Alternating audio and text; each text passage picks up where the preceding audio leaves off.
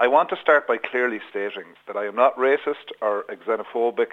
The reality is Irish people are the most generous, charitable and hospitable people in the world. My motion is twofold in nature. Firstly, I'm calling for clear information and communication from government with our councillors who are on the front line of politics and our community groups. And having discussed this issue with many councillors across the country, it is simply not fair or sustainable that local representatives and those in our community are in effect kept in the dark about those who are seeking to be accommodated. I feel we need significant and more engagement from IPAS and our local authority so that councillors and the community can deal with the types of issues such as those raised by the communities in Dromahir, Leitrim, Roscrea and Tipperary, Ballinrobe and Mayo, Galway and other places, because it is crucially important that councillors, TDs and our community leaders need to be in a position to counteract the misinformation, disinformation and fake news to allay any concerns our community may have.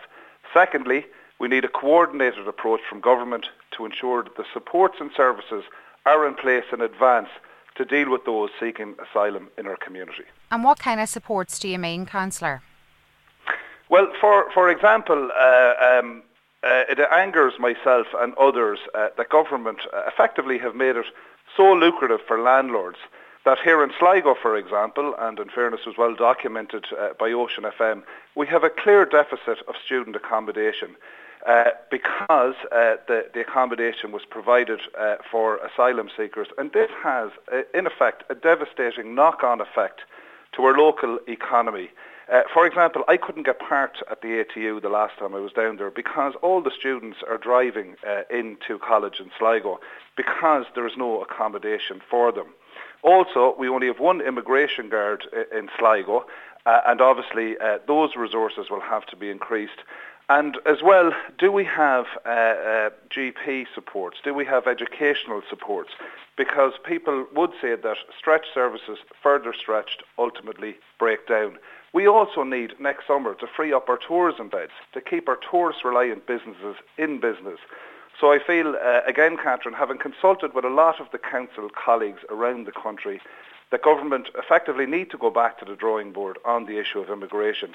As stated, information, communication is essential, and that the supports and services need to be in place. There also has to be a very strong element of fairness shown to our local communities. And have you discussed this with your local colleagues here in Sligo? How are you expecting this motion to be received on Monday by them? Well, look, we're all councillors. We're all on the front line. I'm sure and certain that all the councillors and TDs and our community leaders are getting the same queries that I'm getting, the same concerns coming from community, and also the same, I suppose, misinformation, disinformation and fake news that seems to be sweeping across the state at the moment. But I have spoken to a number of my council colleagues across the country in relation to this issue, and we do need to, as I stated, information, communication, and also it's only fair on our communities that the relevant services and supports are in place in advance. Now, your motion comes in the wake of a stance taken in County Mayo by councillors there, but this motion that you're submitting wouldn't seem quite as drastic. Oh, no. It's a completely different motion, Catherine, and if anybody reads the motion, and I'm sure you'll highlight the text of the motion yourself, it's a completely separate motion.